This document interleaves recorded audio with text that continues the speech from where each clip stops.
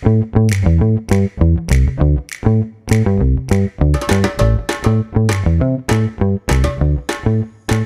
everybody, it's Callum Woodcock here with the Web3 podcast, the show that simplifies Web3 and shines a light on some of the amazing creators, investors, entrepreneurs and thought leaders in this brand new corner of the internet.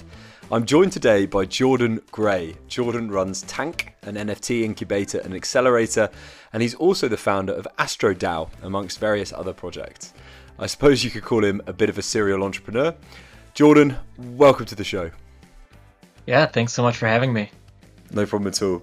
Jordan, we always kick off this podcast by asking our guests to give a bit of an overview as to your professional background to date and how you first got into the Web3 space. Yeah. So I actually got into the space a couple years back, and it was through my art and tech nonprofit. And this art and tech nonprofit is called Codame. It's something that I've been running for 10 plus years. And we traditionally do nightlife events, interactive installations with performances in there, and we do workshops, things like that. So a lot of like in-person activities. And when COVID hit, we had to find a way of sustaining our artists and supporting them. That year, Lisa Kolb was our curator and said, hey, check out this NFT thing. It goes along nicely with the online programming you've got going and the online galleries you're building. We did it and found huge success with it. In the few months that we were doing NFTs, we had more sales than the previous 10 years combined and decided to really like lean into it.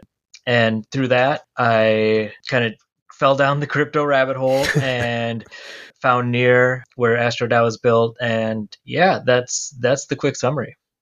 So to quickly take it back for some listeners who are perhaps newer to Web3 and might have heard this term bandied around but are kind of unable to really put a theme on it. What exactly is an NFT, both in the context that you're referring to NFTs and in that kind of broader context as to what they could be? Mm-hmm.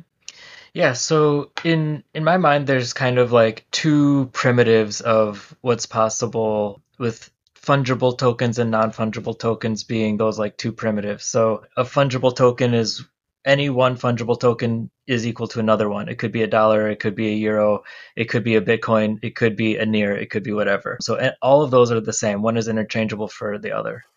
A non-fungible token, on the other hand, even if the two things look identical, each one is unique.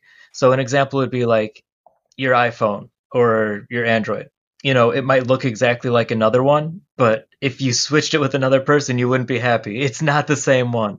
So that's the idea with non-fungible tokens is like, even if they look exactly the same, they're actually unique. And it's pretty much akin to something like a serial number. It gives you your unique identification code that's useful for tracking assets. And that's really what this is about, is like looking at the nature of ownership and what's possible with digital ownership. And obviously what you've just referred to is kind of in the art world. So, you know, visual art, but could an NFT be, you know, a piece of music? Can it be a video? Yes. So any kind of media can be tied to an NFT, and it can even be tied to physical objects, could be tied to property. Anything in the real world, which is non-fungible, which is most of the real world, is made up of items that can't be replaced by any other item. NFTs are relevant to all of those things and all of the industries that those things touch. So while right now we're in kind of a craze of being excited about the JPEGs and, you know, it's a lot of fun and it is also enabling a ton of interesting projects to happen, I think that we're really at the tip of the iceberg for what NFTs enable and what NFTs can be. And we'll come down off that high at some point. It's inevitable. And as that happens, I think that we'll start getting into some of those more interesting use cases for NFTs and start exploring more of the possibilities once we're not so, it's not exactly distracted, but we're very much focused on the JPEG aspect at the moment. I think it's also these very, I don't know if you'd call them alarmist, but these headlines that say, oh, you know, JPEG of monkey sells for, you know, $250,000. I think for many listeners of this podcast who are new to Web3, that will be the kind of thought that they have the moment they hear that term. Mm-hmm. So I'm curious to understand then how are or how will innovations in the Web3 space benefit artists and creators? Because you've mentioned it's obviously been, you know, revolutionary for the artists on your books, I suppose. Mm-hmm.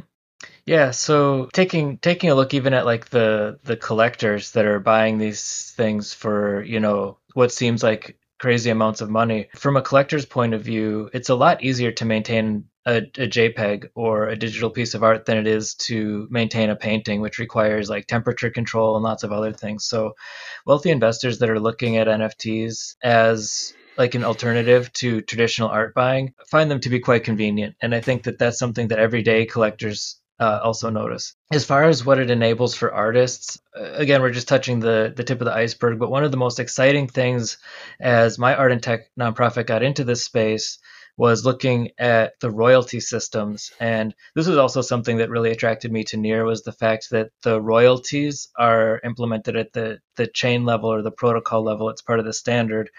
And what that means is that anytime a piece of art sells or one of these NFTs sells, there's a royalty split that happens that can not only pay the artist that made that creation, but also pays the curator, or in my case the collective that did the promotion of the artist in the first place. And those royalties work in perpetuality, so they're forever. And that's really a game changer for artists and also for my organization. Just to backpedal from the royalties piece, I'd love to come back to that. But I was interested in what you were saying around people collecting this art, because it almost sounds as if wealthy investors are using NFTs as a store of value. They can show that they own the original, and yet, as you say, they don't have to, well, they do have to secure it, but they don't have to treat it and own that physical object necessarily. Mm-hmm. That's really interesting. And then one thing that I think a lot of people struggle with is the difference between an original piece of artwork that has been minted as an NFT, and then this whole right-click save debate that's going on at Twitter, right? So, okay, you might have a Bored Ape, but if I right-click and save it, I have that same Bored Ape. Is the best way of looking at this the difference between the original Mona Lisa and every single reprint, basically? Yeah, I think that does nail it. And the way I see it, it's like if you're somebody who's right-click saving and sharing an image that you don't own, what you're really doing is advertising that image and making it more popular and celebrating it. And that only drives the value of the original asset up. Does it drive it up for you? No, not necessarily. If you don't believe in the digital ownership, then you're not on that train. You're really doing the person who owns it a favor. That makes a lot of sense. So going back to the royalties point then that you mentioned, what impact do you think this is going to have on art and artists and the way that they approach business? Because presumably this then gives them an incentive to create more of a community around these different pieces of art in a way that you perhaps wouldn't see in physical art. If you want to go to an art gallery and purchase a painting, I imagine that unless you're a super fan, which I think is perhaps a limited number of art collectors of physical art in the real world, you probably won't have much of an ongoing relationship with that artist. Because of the royalty system, do you expect that to change in Web3? Yeah, I think that there's just an acceleration in Web3 in general and in crypto in general where things are happening so quickly. And that means that changes in the way that collecting and that even artworks is happening. So one aspect of that is that NFTs make it a lot more accessible for people to get into art collecting. And it's something that's not just being done by, high-end collectors anymore. And it's akin to go back to the music example of like there might be somebody who pays to go backstage and you've got your super fans like that. But then you've also got the people that just show up, they got their ticket, they got their t-shirt, and they're still part of that community. They're part of that scene. It's just bringing that kind of model to the visual art world, and then, other kinds of art as well, interactive art, dynamic art, all of those things. That's amazing. That's a really good way of looking at it as well. It's almost like taking these, physical experiences or physical communities online to which seems kind of natural in the development of all of these industries. Okay, so I really want to touch on AstroDAO because I know you guys are up to a lot of really interesting stuff there. Could you give us a bit of background as to what AstroDAO is, and maybe for our audience that's less familiar, what exactly is a DAO? I know that's very simple, but I feel like you need to know that before we dive into Yep. AstroDAO. let's get the terminology out of the way. So when I think of DAOs, which are decentralized autonomous organizations, I really see it as a piece of software. Hmm. It's like a spreadsheet. It's just a piece of software that helps an organization do what they need to do. Yeah, And kind of like a spreadsheet, you could use it for your own personal expenses. You could use it for your family's expenses. You could use it to go on a road trip, or you could use it to organize a huge group buy, or you could use it to organize a Kickstarter. There's just any number of use cases. It's software. The decentralized nature of it, I think, speaks to the fact that it is truly a global economy. When you're talking about crypto, there are no borders there. And I think that it also speaks to the way that we're starting to work across all of those borders as well. So it applies in that like geographical sense, but then decentralized also applies in the power sense as well. DAOs don't give you they don't prescribe a way for how a DAO should work. It's up to you to decide what you want to do with it.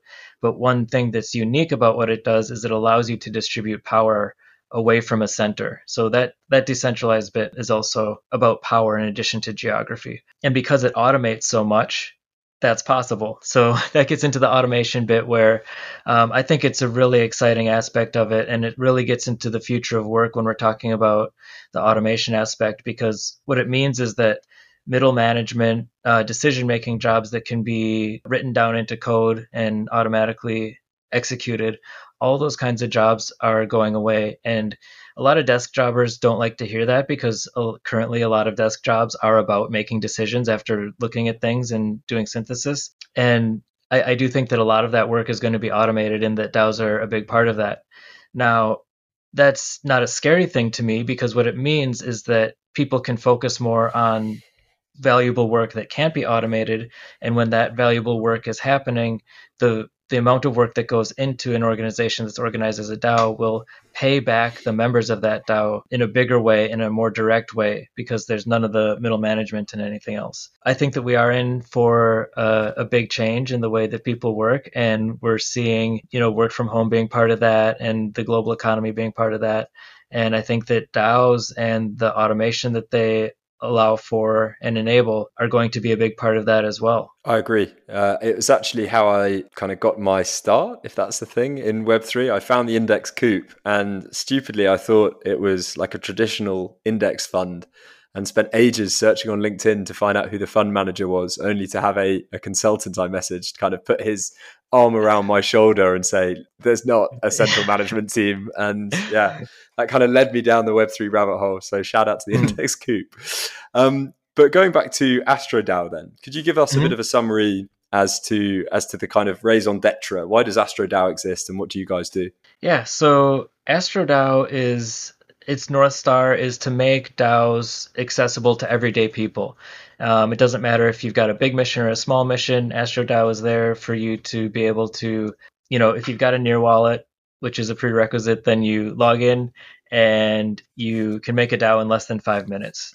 Technically, it's very straightforward, it's inexpensive. We're talking about like tens of dollars, not hundreds of dollars. And its design was from the ground up about making this usable for people who want to do things like Wall Street bets, or who do want to like organize a road trip, or they do want to kickstart an album or something like that. So it's really meant to be like flexible and easy to use. And a large part of why we actually built this on Near was because of how easy Near makes crypto in general. As I was looking at all the options for my art and tech nonprofit back in the day, one of the biggest complaints for the artists was that MetaMask was complicated and confusing, and there's these long strings of numbers, and they felt like something was going to go wrong. And I think everybody's had that kind of like moment of dread after you've hit a transaction, and you're like, oh my god, is this going through? It's the delay between sending and receiving as well. Yeah. Yeah. So I think that it's a common experience. And one of the really nice things about Near, when you sign up for a wallet, you get a human readable name. So off the bat, it's like it just feels more like a typical Web 2 experience that people are familiar with. The transactions happen quickly because of the like brilliant sharding design that makes everything super fast. So it feels like Amazon clicks when you're actually doing transactions. And that whole like ease of use and ease of onboarding made it the right choice for bringing DAOs to like the next billion people. Yeah, absolutely. And it's worth mentioning at this point, we actually have a separate episode in season 1 of this podcast specifically discussing the NEAR protocol. So any of our listeners want to check that out. How's that for a cross sell mid podcast? Love it. Interesting. I want to touch on something you just said there about how using NEAR feels like a Web 2 experience, because I think that's something the community has largely overlooked. You know, when I look at the Web 3 ecosystem as someone, you know, I'm not a developer by background. I don't know if you can tell. But yeah, when I look at the ecosystem, because it's grown out of this very kind of like hacky developer, almost like crypto anarchist culture, I think for a lot of new people coming into the space who aren't technical, it can seem, as you've just mentioned with the MetaMask example, very overwhelming. And I think what we're going to see over the next year is a number of initiatives like what you've just described, trying to bridge that gap. So take what's familiar and yet, you know, bring people into Web3 through these kind of familiar gateways. You know, there's a reason when you're storing a file on your computer, it's a little icon of a paper folder and a paper file. And if you look at your email, you know, app, there's a little letter in there. It's kind of taking what was familiar into this new digital age. And it feels like, you know, the big winners over the next year, 5 to 10 years are going to be those that are able to manage that transition very well. Yeah, definitely. Sorry. With that in mind, I was just that prompted me to think about like the focus of bringing something to market like this, and it is a very like distinct choice to focus on current Web3 users who do look at something that is Web2 easy and it is actually a turnoff to them, and it feels like less secure to them because they're used to it being complicated. And then looking at the Web2 users, which is I really do see that as being like the hugest growth potential for crypto, and it really does benefit everybody as more and more people get into the space. It only means that everything's going up. I completely agree. We had someone on the pod who mentioned that you'll know Web3 has truly arrived when you're on a Web3 application or a decentralized application without knowing it as a user. And I think that's quite a nice way of describing it. So with that in mind, you know, what do you see as the future of the space? So where are we headed? What will mass adoption bring? Well, I think that one of the aspects that people don't love to talk about, but we really should be talking about, is the regulation. Something where if we don't lean into it, then it's going to be outside forces regulating the crypto world using the old rules. So I'm definitely an advocate of being proactive and bringing the crypto ethos to the rest of the world and saying like, hey, there's a new way to work, and coming up with some real like legislation that supports that, so that it can, to the fullest of its potential, make a difference in the world. There's a lot of new ideas coming out of the space, and it doesn't always make sense to look at them using the old laws. So I think that it's something to really like push on. So I'm for lobbying and I'm for regulation and really stepping into it, because that's where we're going to see it becoming real for the vast majority of people. I'm really interested. I hope you don't mind me singling you out as an American here, but I'm really interested in your views on how America, or the United States especially, has approached crypto, because it seems that they've taken a bit of a stricter line in comparison to the rest of the world. Am I right in thinking that? Yeah, well, absolutely. I think that you are right, and it's also something where Americans are just like litigation happy in general. It's kind of a thing, so it's not a surprise. And then also with all of the stringency in the United States, it's also seen as a kind of like beacon of like, oh, if it's okay there, then it's okay everywhere. Yeah. And especially in New York, that seems to be the case, where once something passes through New York, that approval process, then everybody seems to be okay with it. So it's a blessing and a curse. It's good that somebody's doing that kind of work. It just happens to be the people that are the happiest about litigation. I appreciate we're basically at time now. So just before we wrap up, I wanted to ask, what resources have had a big impact on you? Have you got any shout outs to make on, you know, books, podcasts, anything? Oh, it's such a broad ask. It's hard to say like a single person that's been influential, but as I got into the space, for me, it's really the individuals who I was connected with that kind of brought me in. So I suggest like to anybody, like ask your friend who's into crypto and see what they've got to say and see where that journey takes you, because the personal connections and the peer-to-peer nature of this space really make that what it's about, versus like there being like one centralized necessarily point of reference for everybody. I do have to shout out like Mintbase and their guild or their DAO. That was like hugely influential for me as I got into this space, and they shared a ton of great information. And of course, Nearweek, since I'm big on the Near space, Nearweek does a great job of taking everything that's happening and boiling it down to like executive bullets every week. So if you have even like half an eye on that, you'll kind of have an idea of what's going on with that chain.